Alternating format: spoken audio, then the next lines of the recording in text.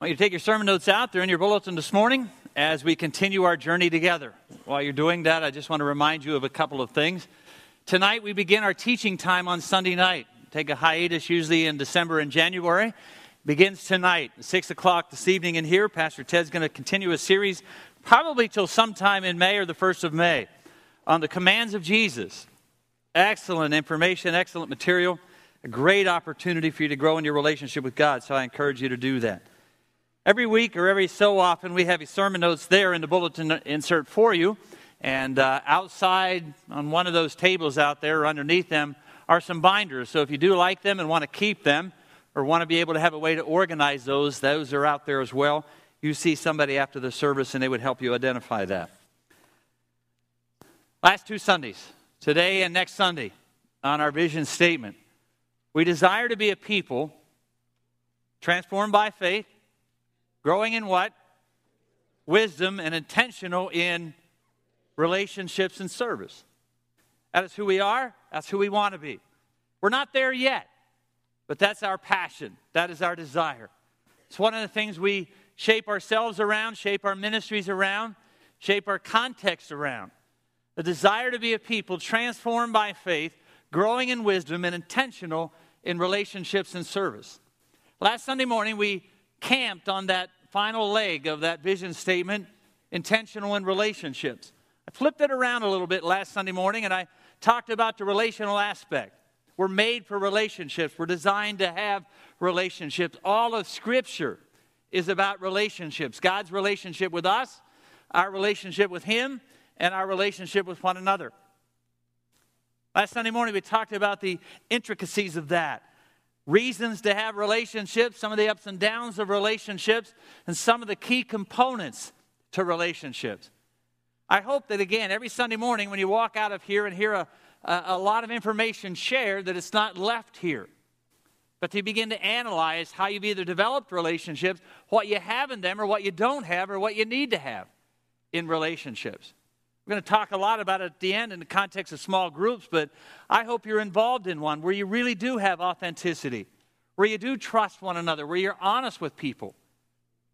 I hope you're in accountability in some form or another, where you do have people in your life who really can be honest with you about some of the issues they may see or some ways to help you grow. I hope you have some people in your life that have earned the privilege of what I call green light, where they can walk into your life and identify any area or point out any weakness or any struggle or anything they notice. Sometimes we're great analyzers of our own selves. Sometimes we're not. I'm my best friend and my worst enemy at times. And you know that as well. But I hope you have people in your life that do that for you, that you really do trust. And they really do love you enough to be able to help you in the journey of life. No one wants to go through life alone. But I know some do. Last Sunday morning when I talked about, at the end of the message, about being alone, there are a lot of people that live life that way. They would love to be in a relationship. They'd love to have 2 or 3, even one of the components of a great relationship that we talked about last Sunday morning. They have none of those. This morning I want to talk about the intentional side. How to develop those. What are the necessary ingredients to do that? How to look for that chemistry we talked about last Sunday morning. How to have that honesty and authenticity in relationships. But more specifically this morning, the intentional aspect of that, going after it with everything you do. You know and I know that every television program succeeds or fails based on somebody going after the right chemistry, the right components to put it together. We're fans of some older shows, not too many newer ones, but some older shows, and I began to look at their success and how long they've been together, and I noticed one of the very given components is the ability of somebody to intentionally go after people that they knew fit together and worked well together. Last year we had a consultant come in and talk to us about a staff and work with us as a staff as we began to explore what our future is going to look like, and one of the things that he noticed is that everybody on our senior staff, other than Justin, who had just gotten here at that particular point, had been here 8 to 10 years, or 17 in our case, or 18 in Bill's. And he said, of all the churches that I've worked with across the country, I've not seen one that had a senior staff that had been together that long.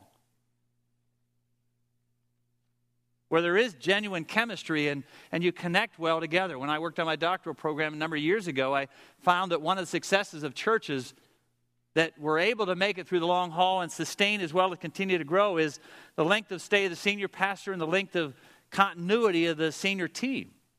And those issues are incredibly important in work, in churches, in ministries, in families, and in people's lives. And I hope you have found those. You know, and I know that since the onslaught of the social media network, it has dramatically changed how we have relationships. What I grew up with in the context of relationships with the backyard fence, people in our neighborhood, or in my context, people down the road or in the next farm, is drastically different than how people have relationships today. One of the most popular, obviously, is Facebook. I'm not on it. I know I should be. I have more people tell me about my grandkids than I know about my grandkids because they see them on Facebook. Probably one of the most popular. 845 million people use it. If it were a country, it would be the third largest country in the world. You realize that? 845 million people use it. If it were a country, it would be the third largest country in the world. The average user has 130 friends. Spend 15 and a half hours every month on it. 200 million people access it via mobile device every single day. More than 30 billion pieces of content are shared. Facebook generates a staggering 770 billion page views per month. You get that? 7 billion people in the world. Generates staggering 770 billion page views per month. Largest demographic, obviously, is the younger people from 18 to 25. 26 to 34 the next. Almost 50% of the population of every state in the continental United States uses Facebook. You can now tell why that guy is a billionaire. 50% of every state in the union in the United States, of the people that are in that state, use Facebook. The fastest growing number of users, you know who it is? Women over 55. You want to know why? They're desperate for relationships because their husbands don't talk to them anymore.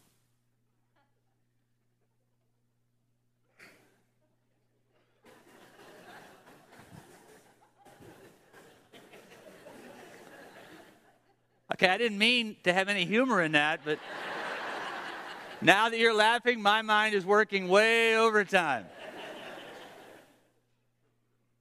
There are a number of reasons for that, but one of them is, and we'll talk about that. I mean, 2 days from now is Valentine's Day. It's the, Hallmark's Day of the Year and floral departments and all of those things.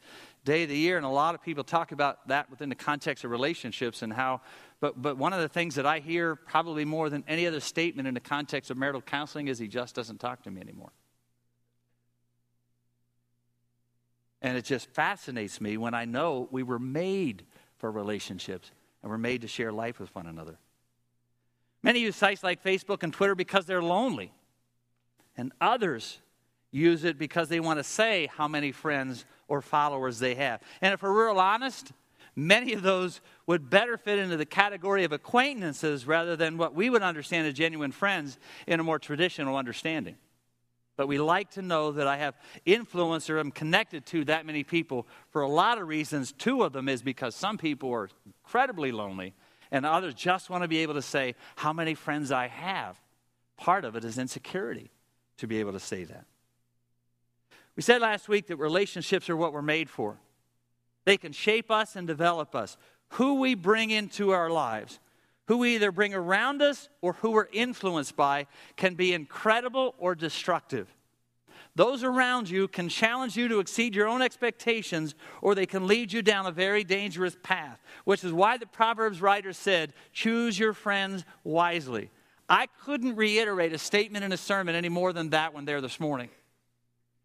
Who you bring around you or who you're influenced by can be an incredible person, can be incredible or destructive. Those around you can challenge you to exceed your own expectations, or they can lead you down a destructive path. That's why the Proverbs writer said, choose your friends wisely and carefully. So many affairs happen within the context of known relationships. Relationships can be incredible, or they can be extremely destructive. You know that raising children. One of the things as a parent you pray for nonstop, or hope you pray for nonstop, or is who is influencing your children. Who are your children connecting with?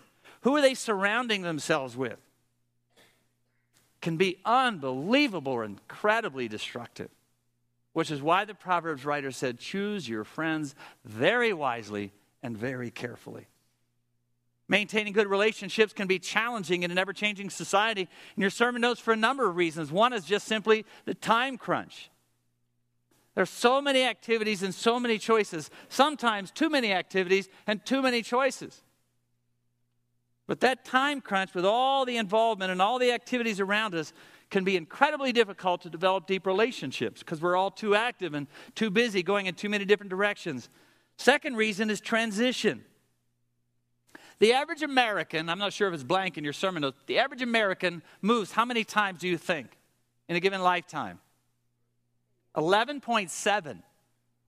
Now, for those of you who've lived in the same house, who've always worked at Armico or AK, that doesn't compute with you. We've been in our home now going on 17 years, and that's the longest outside of growing up on a farm I've ever lived anywhere. But the average American moves 11.7 years. The average person stays on their job every what? 3 to 5, 4.1 years. Now again, for those of us who've had the same job all of our lives, that doesn't compute with us. But the average American changes job every 3.5 years. We no longer now see things as a career, but we see them as a chapter. We see different stages of our lives as different chapters, and we turn the chapter over to another page or another chapter. Most people a generation ago, even before mine specifically, but even my generation, saw that chosen thing as a given career. This is what I'll be doing for life. But generations now no longer see careers, they see chapters of their lives. The transition of that, or the downside of that, is a constant change in relational dynamics. The average pastor moves every 3.5 years. That's why I'm just continuing to fly under the radar, hoping nobody somehow disbanded my contract, of which I don't have, by the way. But the average pastor moves every 3 to 5 years. His peak years start at year 6, which fascinates me, which is why 75% of the churches in North America are 75 or less. Because the guy's moving before he peaks. Moving before his real challenging years. A number of years ago, one of the most difficult things for me in ministry in my first few years is the transitions that I go through, opening my heart, opening my love, opening my life to people, and then being relocated for whatever reason or the other. But somebody said to me in one of my churches, look, I want you to know how tough it is for us. I poured my life out to that last guy, and then I poured my life out to you, and now you tell me this morning you're leaving. I don't want to do that again. So it's difficult for the pastor, it's difficult for those in the pew. And that transition takes place so often or so many times, it makes it difficult for us to really stay connected down through the years. Third reason is the inability to work through conflict. The inability to work through conflict, which is one of the primary reasons that 50% of marriages fail. And the relational dynamic is the inability to work through conflict. The most common traits that people look for in relationships in your sermon notes are someone they can trust, someone that genuinely cares, someone that will listen, and someone they enjoy life with. Someone they can trust, someone that really genuinely cares, someone that will listen, someone they can enjoy life with. A couple of weeks from now, I think it's the first Sunday night in March, I'm going to do a seminar with premarital couples that are going to get married this year. I found that I can enjoy the time with them on a one seminar basis with all of these couples and do a 2-hour seminar on what I believe are the 7 things necessary for a strong foundation. And one of the things I talk about is this issue and the difference between male and female in that particular context.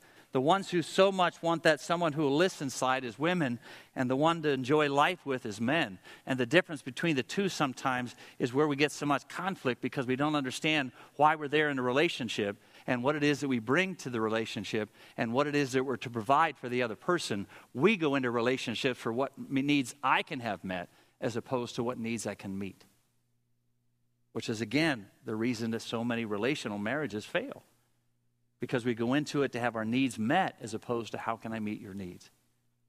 And again, going back to what I've said before, what women are looking for, so often in so many cases, in almost all situations, the number 2 thing women need is conversation. Somebody to listen, somebody to understand. Kids desperately need relationships with their fathers. 35% of the kids in America went to bed last night without a dad in the home. 35% of the kids in America went to bed last night without a dad in the home. I had the privilege of working with people in the educational field on a regular basis, and I've heard story after story after story. After teachers working with students, or of teachers working with students, and especially male students who are desperately looking for a relationship with a father. When I walked in here the night of the venison dinner and saw 970 tables set up and 800 or 900 men and boys in this room, I was fascinated with those connections and incredibly thrilled. But I'm telling you, there are sons all over this planet dying for a relationship with a dad. And if there's anything that you can take away from the intentionality of what I'm talking about this morning, or intentional in relationships, is that if you're a dad this morning raising sons or daughters, that you're incredibly intentional in developing those relationships with them. Whether they ever tell you or not, I'm standing here based on 35 years of ministry and working with your kids almost all of my life, they want it. They may never tell you, they desperately want it, and they genuinely need it. So deepen those relationships, be intentional about those relationships with your children, with your sons, and with your daughters. I used to take my daughters on a date so they would know what to look for in a man. Whatever that would mean, whatever it means for you to be able to do that. To take them out on outings. Give up fishing, because I'm telling you, if you're going to teach your kids how to fish, you might as well give it up. And take them with you and allow them to enjoy it, and then pick it up somewhere later down the road. But whatever it takes, whatever it means, whatever that looks like in your life, to deepen and develop those relationships with your children, I couldn't emphasize that point enough. Somebody sent me this week in regards to last week. It was Charles Schulz, who was the creator of Peanuts. It's just a classic theologian. Charles Schulz. He said this. Let me ask you a question. Name the 5 wealthiest people in the world. 5 last Heisman Trophy winners. 5 winners of the Miss America pageant, those who have won the Nobel or Pulitzer Prize. At least a half a dozen of Academy Award winners for Best Picture, Best Actor. Those in the last decade who have won the World Series. Probably most of us would not remember any of those headliners of yesteryear. They're not second rate. They're the best in their field, but the applause dies, the awards tarnish, the achievements are forgotten, the accolades and the certificate are burned or buried by their owners. But let me ask you this. List a few teachers who have aided you in your journey through school. I can still to this day name 4 immediately. Name 3 friends who have helped you through difficult time. Name 5 people who taught you something worthwhile. Think of a few people who have made you feel appreciated and special. Think of 5 people you enjoy spending time with. The people who make a difference in your life are not the ones with the most credentials, the most money, or the most awards. They're the ones who simply cared the most. And he's right. When we chose this vision statement, we were very specific about the words. Transformed by faith. Transformed, it's not enough to just simply say you have faith. We want to help you come to a faith in Christ that changes your life, that changes your attitude, that changes your outlook, that changes your behavior, that changes your investments. And if I can be really honest with you, if there's no change in your life since you've come to faith in Christ, 1 or 2 things must have happened. It makes me wonder if you ever came to faith in Christ, or if you've only found a lot of religious activity to hopefully feel better about yourself. Christ offers so much more than that. He offers us an opportunity to change our life from the inside out. That really does change our attitude, outlook, behavior, and lifestyle. Growing in wisdom, growing in fur is an ongoing process where you become a lifelong learner. One of the worst things in life is you get to that point in your spiritual life where you stop growing. Exploring the vastness and wonder of God is a lifelong journey. One of the most fascinating things about God and His Word is that you learn more all the time. How many times have you read a section of Scripture that you know you've read before and see something new? I'm fascinated by that. that you can read a section of Scripture that you know you've read before and learn something new. God's Word, God's vastness, the experience with God is something that will always continue for a lifetime to be explored. And you'll never fully grasp it all. I'm still fascinated by the fact, Con and I talk about it all the time, 39 years we've been together, and there are still things. We were away this week or a couple days on another event, and I'm still fascinated by the things we're experiencing, learning, understanding, stories that we've never talked about before, things we can share, sitting down at a meal and never running dry of conversation. It's even God more, so much more than that I can explore the wonders and majesty and amazement of God and never find that it's dry or old or stale. Lamentations said he is new every morning. Intentional in relationships infers that you want to have relationships, that you choose to go after them, that you work hard to maintain them, and they do take work. But as we saw last Sunday morning, they're a part of the process of our personal and spiritual development. Intentional means that you're willing to take the risks that relationships can bring, and you're willing to pay the price to have good relationships. That you're willing to get involved and that you're willing to get connected. It is not just enough to show up on Sunday morning, but to go beyond that and get connected with the body of Christ. Be intentional in deepening our walk with God. Be intentional in our growing relationship with God. Be intentional in our desire and ability to get connected. Ministries are one of those ways. Serving together in certain ministries can bring people together who would otherwise not get connected. We'll talk about that next Sunday as we finish. One of the best ways in your sermon notes is through a small group. It's through a small group. Many of you are already in one, which hopefully has a lot of the components that we looked at last week.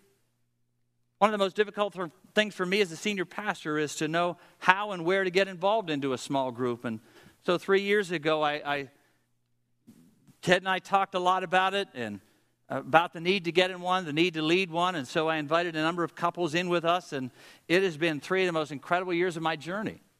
We love one another. We trust one another. We care about one another. We open up to one another. We're vulnerable with each other. We live together. We laugh together. We love together. We cry together. It's just been an incredible journey within the context of a small group. Most of you have one. I hope you're involved in one, or many of you I know are involved in one. If you've never tried them before, I encourage you to get involved in one, to get connected. Maybe you've been in one before and got burned or it didn't work out. I encourage you to give it another try. We're also going to try something a little bit different for those who just want to check it out but aren't interested in a long-term commitment. 2 initiatives that I want to share with you this morning. The first one is this. Outside those center doors on my left, as you walk out the door, are sign-up sheets for what we're going to call community groups. Community groups are a little bit different than the traditional discipleship group. Our discipleship groups are designed to be long-term groups that meet regular with an emphasis on discipleship, transformation, and growth. Community groups are going to join together for 8 to 10 weeks. Be together specifically with the emphasis on community or relationship. The lessons are going to be provided by the church. They're going to be designed with people in mind who have never either been involved in one or aren't currently in one right now.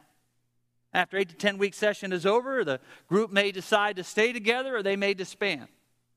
We're going to offer those kinds of groups 3 to 4 times a year, and it will enable a person to maybe join a different group or get a feel for where that chemistry fits and which one I want to be a part of for the long haul. Some groups may decide to become discipleship groups and commit together for that long-term thing.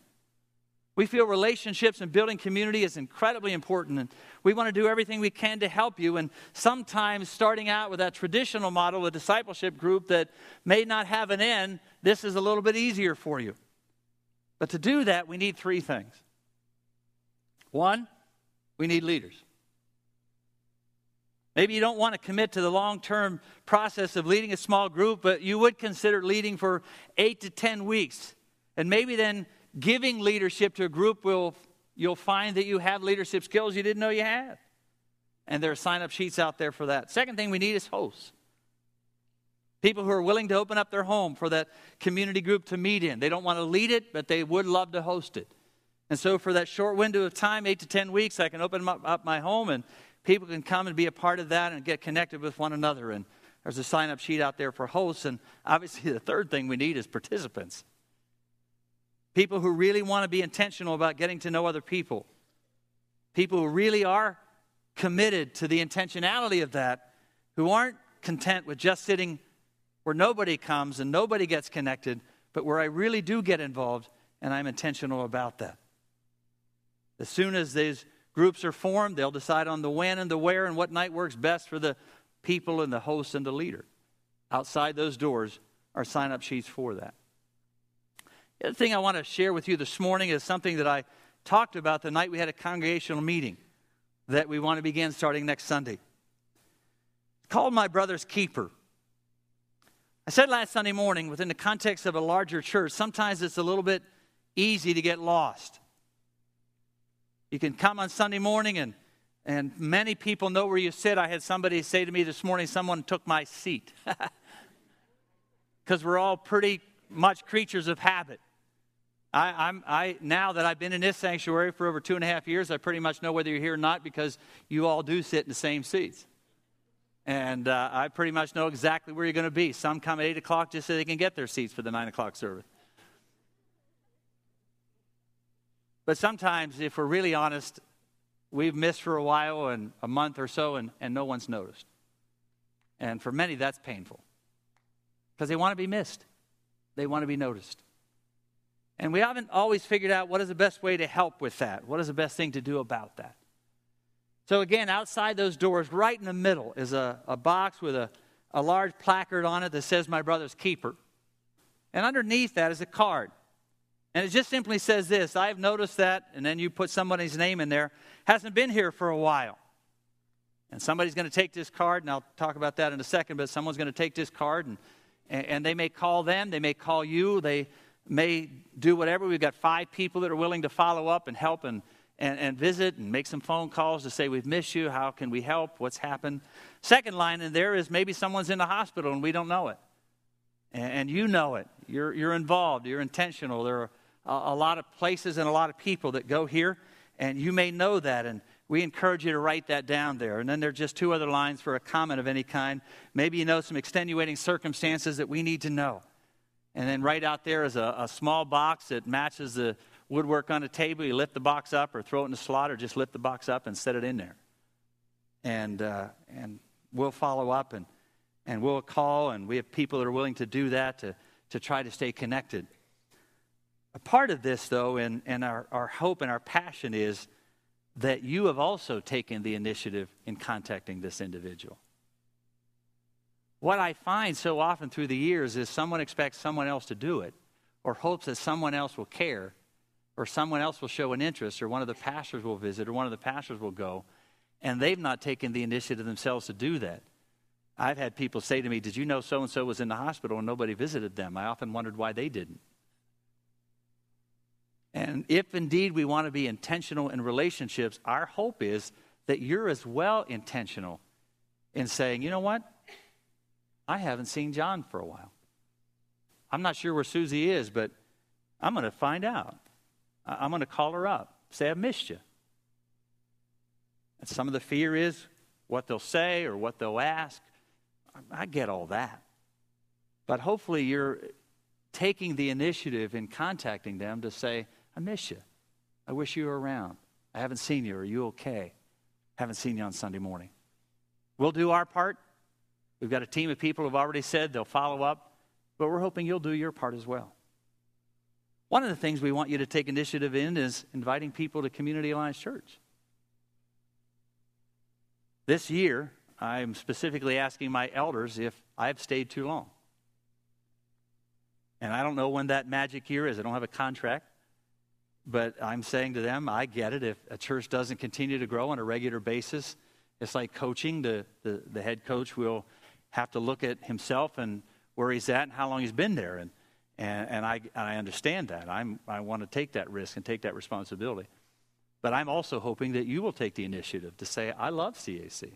I love what we do. I love what we offer. And I've got friends who don't go to church, who aren't connected anywhere, who really do need to find what I have found in Jesus. And I want to invite them to church. Now, I know Sunday morning, this particular morning isn't a good morning to examine that because of the snow outside, but we got a lot of empty spaces that can be filled. And I said last Sunday morning, if we fill both of these, we'll do a third service. But we're hoping that we all will take the initiative. I'll take my responsibility and I'll do my part. But I hope you will also take the initiative in saying, I love CAC. I love what we are. I love what we offer. I love who we are. And I love the Christ that they offer here. And I want to make sure that my friends have found the Jesus that I have found in him. And we hope you'll take the initiative in doing that as well.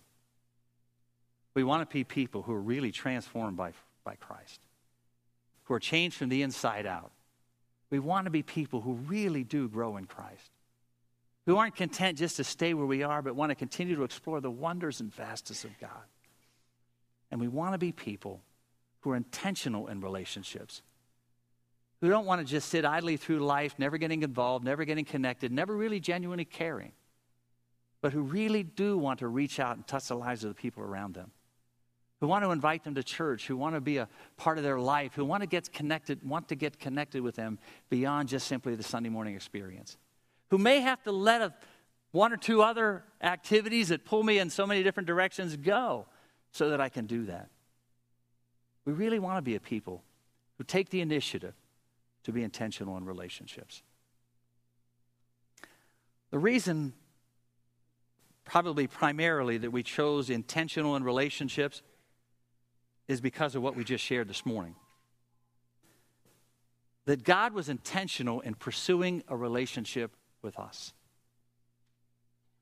That God so loved the world that he sent his one and only Son so that we could have life and have it forever.